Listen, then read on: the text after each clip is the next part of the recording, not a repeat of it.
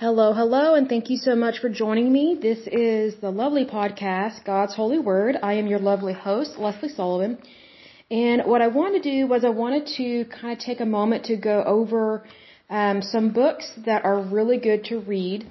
And so what I'm going to do over a couple different podcasts, I'll probably do a couple books here and there in between reading God's Holy Word and kind of going into more detail about that. But what I'm going to do is I'm going to read the first chapter of some of my favorite books every now and then in these podcasts. And then if you like the book, you can go online. I usually go on Amazon.com, and I have Prime, Amazon Prime, and I just buy my books on there, especially if they're used, because typically used books are cheaper than new books, and with Amazon Prime, you can usually get the book pretty quick anyway. So the first book that I'm going to read from, the first chapter is called Increase God's Way, and this is written by Pastor Jerry Savelle. And so it says, Chapter 1, You've Been Lied To. I was fed up. I had had enough. My wife Carolyn was always trying to get me to go to church, dragging me to hear boring preachers. I hated it. And here we go again. She's begging me to go with her. I told her I didn't care how much she begged. I was not going. But this time she told me that if I would go with her, and if I didn't like this preacher, then she would never ask me to go again. Never? You promise you will never ask me to go again? I asked. I'll never ask you to go again, said Carolyn. That sounded like a good deal to me. If I went this one time, it meant that she would quit trying to get me to go. I made up my mind that I would go this one last time, sit on the back row, not believe a word that was said, and then she would never ask me to go again. It sounded like a good idea, and that was my plan. However, that's not quite how it worked out. I had been set up. God and Carolyn set me up. I was not planning on that. This preacher was different. He wasn't like any other preacher I had ever heard before.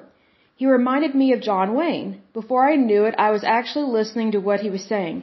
He got my attention. He spoke with authority like I had never heard. I will never forget the last words he said that night.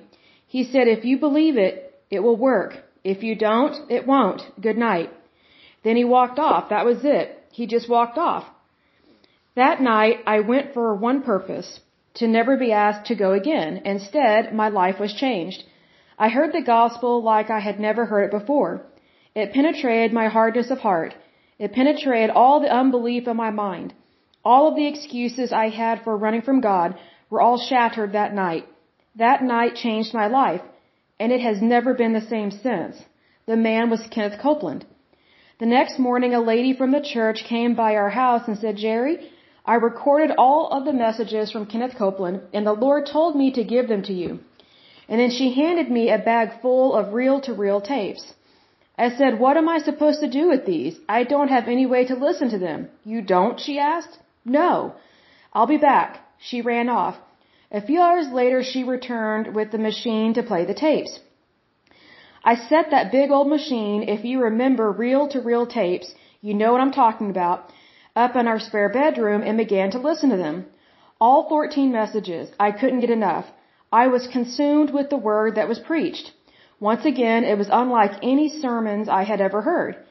He kicked over every sacred cow, every religious tradition I had ever heard. I couldn't believe it. I had never seen or heard anything like it, and surely not in the churches that I had attended.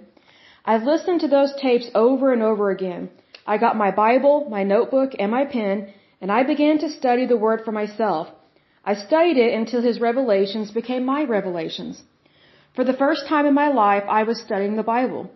And do you know what I found out? I had been lied to. That's right, I was lied to. Good, well-meaning, sincere Christians had lied to me. They were very sincere, but they were sincerely wrong. They told me that God made people sick to teach them lessons. They told me things like, that's right, you'd better fear God, boy, or He'll get you. They said God loved poverty. They said God and poverty were linked together with a very short rope. But once I started reading and studying the Word for myself, I couldn't find any of that in the Bible. Instead, I found out that Jesus' stripes provided for my healing. I didn't have to be sick. Jesus had already paid the price for my health. I found out that I had been redeemed from the curse. and that God considered poverty a curse. I found out that I had a covenant with the Creator of the heavens and earth, and that covenant said that health, increase, and success belonged to me. Now you have to understand, I was in business for myself. I owned Jerry's Paint and Body Shop, and I was broke. I was in debt. My marriage less than perfect, and I got sick like everyone else. As a matter of fact, we had a medicine cabinet in our bathroom full of medicine because that's the only way that we knew. I thought that was just how it was supposed to be. I didn't know any better. I had never read the Bible before. I read hot rod magazines. I read car magazines, not the Bible. But when I did start reading it, my life and my perspective about life totally changed. Once again, I found out that God wanted to bless me. Little old me, average Jerry. That's right. He wanted me healthy, blessed, and prosperous. And I want to tell you right now, you've most likely been lied to, just like I was. God wants to bless you. Yes, you. God's intent. God's original intent for mankind was that they should live a blessed life.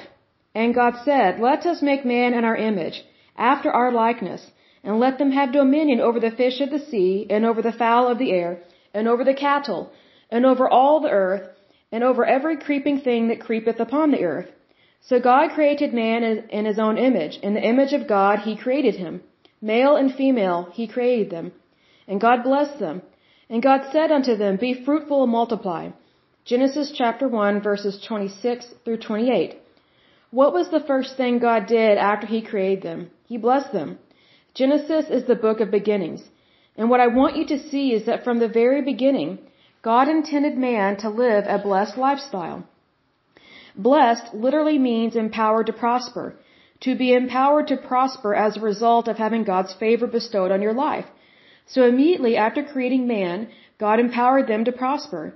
He caused His favor to be upon them. And then He told them to be fruitful and multiply. Most of the time, when we read that, we think only about replenishing the earth through offspring. But to be fruitful also means to be successful in every endeavor. So God blessed them and told them to be fruitful in every endeavor. Now we know the story of how Adam blew it. Adam committed high treason in the Garden of Eden. But even though Adam blew it, God's plan for mankind did not change. What happened? God literally started over with Noah and his family. And God blessed Noah and his sons and said unto them, "Be fruitful and multiply and replenish the earth." Genesis 9:1. Notice that even though Adam messed up, God's plan remained the same. The same thing that God told Adam and Eve in the garden is what He told Noah. His plan for mankind had not changed. He still wanted them blessed. He still wanted them to prosper and to be fruitful. And God spoke unto Noah and to his sons with him, saying, "And I, behold, I establish my covenant with you and with your seed after you." Genesis 9:8 and 9. Notice that God not only establishes His covenant with Noah and his sons, but He wanted this to perpetuate from generation to generation. God believes that if you can get a spiritual principle to work in at least 3 generations, then more than likely it will continue through mankind. If you can get a man, his son, and his grandson all living the same principle, then it's likely that it will continue throughout the family. And I can tell you that it works. I got it. I taught it to my children. They got it. And now they are teaching it to their children. And praise God, as long as there are Savelles on this planet, we are going to increase. We're going to prosper. We're going to be highly favored. And we're going to be blessed of God. And that's the way God wants it to be in your life and in your family's life as well. One more example. In Genesis 12, God appears to a man by the name of Abram. And He says in Genesis 12:2, "And I will make of thee a great nation, and I will bless thee, and make thy name great, and thou shalt be a blessing." Once again, God is perpetuating His original plan for mankind. Adam, Noah, Abraham, Isaac, Jacob. What is God doing? He is endeavoring to promote increase in the earth for His people. What was Abraham's testimony? God said He was going to bless him and make his name great. And that's exactly what happened. Now Abraham was old, well advanced in years, and the Lord had blessed Abraham in all things. Genesis 24:1. So here's Abraham. When he was well stricken in age, his testimony was that God had empowered him to prosper. God had highly favored him. God had brought increase into every area of his life. God's intent for you. Well, that's great, Jerry, but what does this have to do with me today? It has everything to do with you. According to Galatians 3:29, and if ye be Christ, then ye are Abraham's seed, and heirs according to the promise. What is God saying? He is saying that it didn't end with Abraham. It didn't end with David. It didn't end with Solomon. Jesus came and broke the curse over mankind. He redeemed us from the curse and put us in a position so that you and I can walk in the same blessing, the same increase, and the same favor. In fact, we should have it better than they had because our covenant is a better covenant founded upon better promises. Increase in your life is your right. God is interested in you increasing in every area of your life. Now, obviously, everyone would agree that God wants us to increase spiritually. The Bible says that when we get born again, we begin on the milk of God's Word so that we may grow thereby. And if you have been serving God a number of years and you haven't grown spiritually, then something is wrong. It's a violation of spiritual law. God expects you to grow spiritually. He also expects you to grow where your soul is concerned. Your soul is made up of your mind, your will, and your emotions. The Bible talks about the prosperity of your soul in 3 John chapter 2. Prosperity of the soul would be your mind being renewed to the Word of God, your will being conformed to His will, and your emotions being under the control of God's Word. That is soulish prosperity, or you could say increasing in the area of your soul. And of course, you should be increasing where your physical body is concerned also. And I'm not talking about gaining weight. I'm talking about walking in a greater level of divine health. The Bible says He sent His word and healed them. Psalm 107, verse 20. If you are spending quality time in the Word, then it should have an effect on your physical well-being. Now, I am not saying that you will not ever have symptoms of sickness trying to come on you. I get symptoms from time to time, but I have learned how to take the Word of God and apply it to those symptoms, and then one of two things must happen. The Word of God must bow to the symptoms, or the symptoms must bow to the Word of God. And in my case, the symptoms bow every time. So enjoying better health is increasing physically, and that is part of God's plan. So we know that we should increase spiritually, mentally, or soulishly, and physically.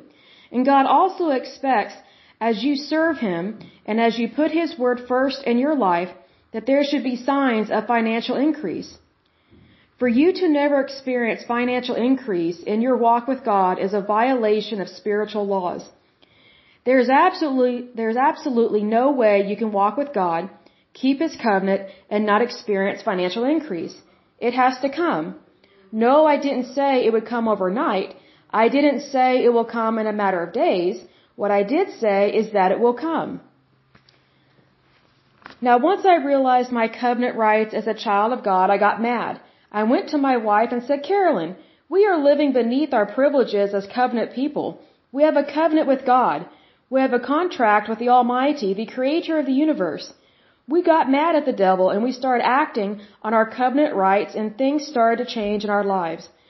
The Creator of the universe has made a contract, a legal document with us. And in that contract, it says that we are redeemed from the curse of poverty. That means we don't have to spend the rest of our lives living from paycheck to paycheck. We don't have to live the rest of our lives barely getting by, just existing, and just settling for whatever crumbs the devil will give us. I quickly decided that I wanted God's blessing on my life, and I wasn't going to give up until I had it. A man asked me one time when he found out that I was going into ministry, he said, "Are you going to take a vow of poverty?" I said, "No." He said, "You're not?" I said, "No. Why would I want to do that?" "Well, don't you think preachers ought to be poor?" "No. I think they ought to be blessed." If God wanted us to live in poverty, then why wouldn't He set the example? Have you ever thought about that? If He loves poverty so much and wants His followers to live in poverty, then why doesn't He set the example? It seems to me like the least He could do is set the example. But He doesn't live in poverty. My Bible talks about streets of gold. Have you ever read the description of the throne room? Trust me, God's not doing badly at all. Think about what Jesus said. He said, "In my Father's house are many mansions. I go to prepare a place for you." John chapter 14, verse 2. If God wanted us to live in poverty, then Jesus would have said, "In my Father's house are many shacks, and I will go repair one for thee." My point is this: God doesn't love poverty. He considers it a curse, and you have been redeemed from that curse. God wants you to prosper in every area of your life and have good success. Declare war on your financial condition. You have a right to increase. You have a right to have all of your needs met and plenty left over. It is your covenant right as a child of God to experience increase. And if you're not, then you need to declare a state of war on the devil today. You are being robbed. Now, don't think this war is going to be easy. It's not. The devil is not just going to roll over and play dead. Trust me, the fight will be on. But you are the one that has weapons that are not carnal, but mighty through God. You are the one that has God backing you. You are the one that God has promised that no weapon formed against you shall prosper. You can win this war. But you must be determined and persistent. You must not quit. Quitting cannot be an option. My mandate since 1969 has been to talk people into winning, to teach them that God is a covenant-keeping God, and that their covenant with Him is a covenant of increase. God wants you to increase. He wants you to have all your needs met and then have plenty left over. But He wants you to do it His way. And that's why I am writing this book, to help you experience increase God's way. God's way? What are you talking about, you may ask? God has a way for you to experience increase in your life. He has laid it out in the Word. And I'm going to show you in this book how to experience increase His way and with His blessing. So get ready for increase to come into every area of your life. Okay, so that is the end of chapter 1.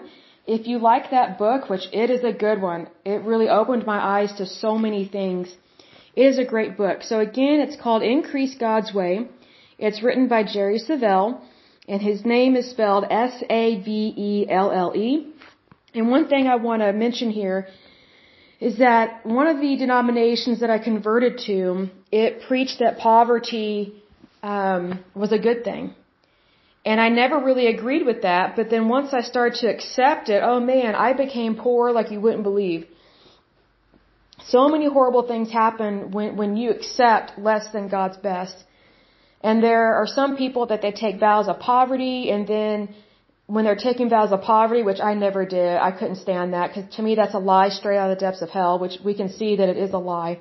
God doesn't want us to take vows of poverty, not by any means, but I noticed that when people take a vow of poverty, it's like they're always asking other people for money because they're so poor. And then people think, well, I should give my money to this person that took a vow of poverty because they're being quote unquote humble. No, they're being stupid and ignorant. Don't ever take a vow of poverty. A vow of poverty is so stupid.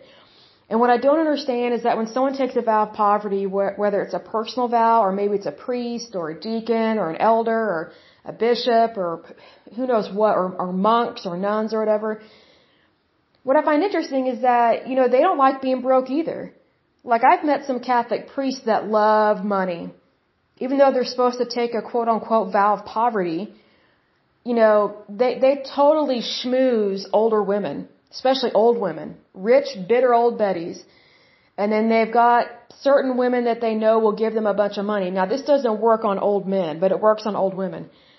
And I just thought it was disgusting. It was grotesque to me because I thought, if you really want your own money, then why aren't you working somewhere where you can make good money? And then you won't have to ask people for money. Because being a beggar should not be a full-time job. It should never be anybody's job. Like basically these people that have taken a vow of poverty, it's like they're professional beggars. And nowhere in the Bible are we called to do that. No one is called to do that. Like if you're walking in the favor of God and you believe in God's holy word, then you should never accept poverty as a way of life. That doesn't mean financial hardships won't happen, but here's the thing, because you're standing on God's holy word and you're walking in the favor of God, then you will quickly get out of that situation because God protects you, He loves you, and He will help you increase in every way. Because we know from God's holy word, whatever the devil steals from us, God will give it back to us at least 7 times over, like a 7-fold or a 100-fold. But here's the thing, if you just accept it that you're going to be poor and this is how things are, and if you just accept poverty and lack, guess what? That's all you're going to have is poverty and lack. And let's just say it. It sucks being poor. It sucks not having a good car. It's horrible not making enough money to not meet your needs, right? So it's important that we focus on the goodness of God and we read God's holy word and we understand that money does come from God. Money's not evil. Love of money is evil. As long as you don't put your love in money, you're fine. As long as you are putting your love in Christ, you're honoring God, then God will trust you with a whole lot of money. He will trust you to use the money that you're given wisely. It's a lot like those 3 stewards that were in a parable in the Bible. I guess there was a landowner or a big shot, and he had 3 different stewards, and he gave them different amounts of money. And one of the stewards just took his money that the owner gave him and just buried it in a field, did nothing with it. The other 2 invested it, and they both got investment money off of that. They made money off of it. So then when the owner came back and said, hey, how did you do with the money I gave you? How did you handle, my finances? The last 2 did great because they were wise with the money. But the first one, the first steward, he was horrible with it. He didn't understand the value of money. He didn't understand how to handle it. So therefore, he wasn't given anything after that. If anything, his share was taken away and given to those that were practicing wisdom in their finances. See, as long as you are practicing wisdom in your finances and you're putting God first, then you're not going to be like that first steward and just bury it or do something stupid with your money. Money is not the problem. Love of money is the problem, and also falsely accusing God of cursing you is a problem. Because curses don't come from God. That's not God's way. That's not in His covenant. It's the devil that likes to convince us that God is bad. I tell people, don't listen to the devil. He's a liar. He literally is a liar straight out of the depths of hell, because that's his job. That's what he's chosen to do. So I look at it this way, why believe what someone is saying from a losing team? Why believe a loser when we have the victory in Christ Jesus? We know the truth has set us free.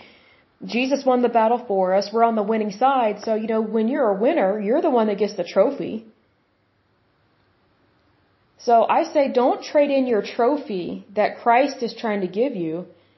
Don't trade it in for some stupid lie from any type of denomination that says you're not worthy, or that poverty, that it's a blessing when it's not, or maybe take a vow of poverty. I mean, that's so dumb. I have never agreed with that. Never, never, never. I just thought, why willingly ruin your life? Why willingly just destroy your life financially? Nowhere in the Bible does it say to do that. I mean, if anything, it's kind of a slap in God's face to say, no, I don't want anything from you. I just want to live poor and complain and go beg people for money. See, to take a vow of poverty is such a lie. It's such a deterrent to having a good life, because when you take a vow of poverty, you're technically throwing away every blessing that God is trying to give you. And why would you turn away anything that God is trying to give you? He's trying to meet all your needs, because that's one of God's promises, is that He will meet all of your needs. Well, what's interesting is that whenever people take on vows of poverty, they're throwing away God's goodness and Him trying to meet their need, and then they walk around complaining or begging for money. But, sometimes they pat themselves on the back and say, oh, I've taken a vow of poverty. Well, you know what? If you want more money, why don't you stop taking a vow of poverty and get out there and work? Get out and get a real job. Make more money, invest, do something. So it's better to increase God's way than try and increase in our own human way, because our ways are not God's way. That's why we need to follow God's way in everything, because He is our provider. And it would be very much wrong to turn away the provisions that God is trying to give us. So, but I will go ahead and end the podcast there. Again, it's a great book, Increase God's Way. It's available on Amazon.com. It might be available on Audible, I don't know. But it is very much an excellent book. I strongly encourage you to get it and maybe get an extra copy and give it to somebody else as well, because it really opened my eyes that, you know, we all have access to the goodness of God. And I learned that we should not be following a theology. We should be following Christ. And that's when I stepped away from a not so good church, and I realized I had been following a theology and I had not really been following God's holy word. Even though I believed in God, I believed in the Trinity, I read the Bible, I just wasn't looking at it correctly because I was being taught wrong. It's one of those things, when you're taught right, then things start going right in your life. And I can speak from experience on that. I mean, that could easily be one of my testimonies, one of many. Because when I started following what God wanted me to do, I don't have hardly any problems anymore. And if I do have a problem, they're minuscule compared to what they used to be. Like, let me put it this way. If you think your life is just gloom and doom, guess what? That's what you're going to have, because that's what you're believing for. But if you're believing in the goodness of God, and you're believing in something great, and if you're believing in something better, and you believe in increasing in every area of your life, not just financially, but in every area of your life, then guess what? What you believe in, what you speak over yourself, and what you speak over your life, what you say and what you think come to pass. So I say believe the best, and go for the best, and just go for the top. Don't stay at the bottom. Don't settle for less than God's best. It's not worth it. Always go for God's best. Until next time, I pray that you're happy, healthy, and whole, and that you have had a wonderful Christmas. And I pray that you have a wonderful and safe Happy New Year. So thank you so much. Bye-bye.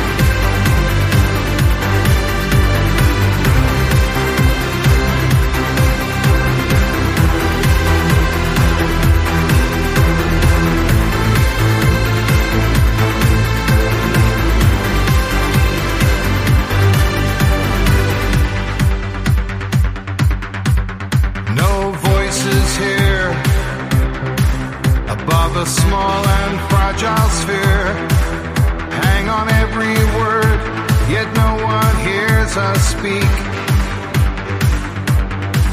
So it's only left to ask, is change too great a task? From the smallest steps, waves transform